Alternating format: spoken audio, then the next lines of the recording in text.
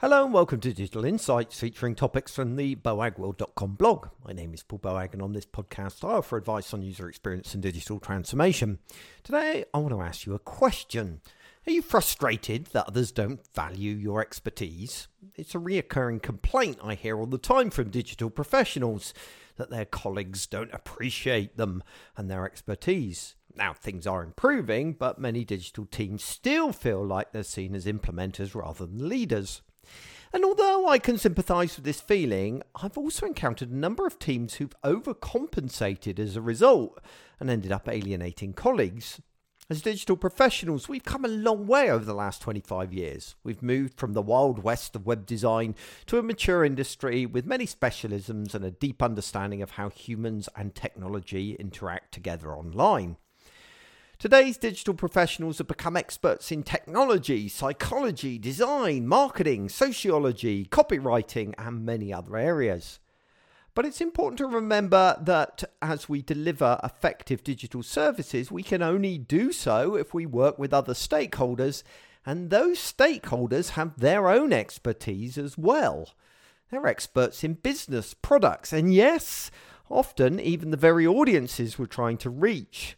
They often have years of experience on us, experience which, despite what we may think, is deeply relevant to today's business reality. Too often in our desire to be taken seriously, we end up doing so by trivializing the contribution of others. We dismiss stakeholders as people who need managing or educating. We paint them as out of date or ignorant about the changes digital have introduced. Ultimately, if we want to be respected by colleagues for our own expertise, we need to show them that we respect them for their expertise in return. We need to be willing to be flexible in how we work to accommodate what they bring to the table. We need to go into every project intending to learn first and teach second. If we don't, we may still successfully create a great user experience, but we will utterly fail to meet business needs or build something that is sustainable over the long term. That is because even if we had all of the answers, which by the way we don't, we would be alienating colleagues, and in all likelihood they'll undermine anything we achieve as a result.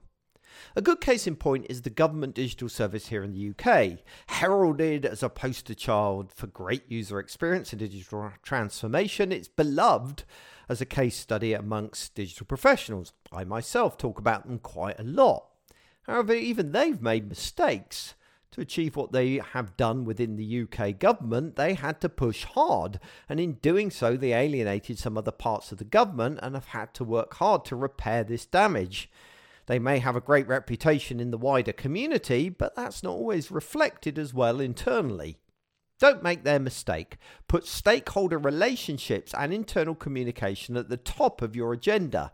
Spend as much time listening as speaking. Work collaboratively, even if that means working slightly slower.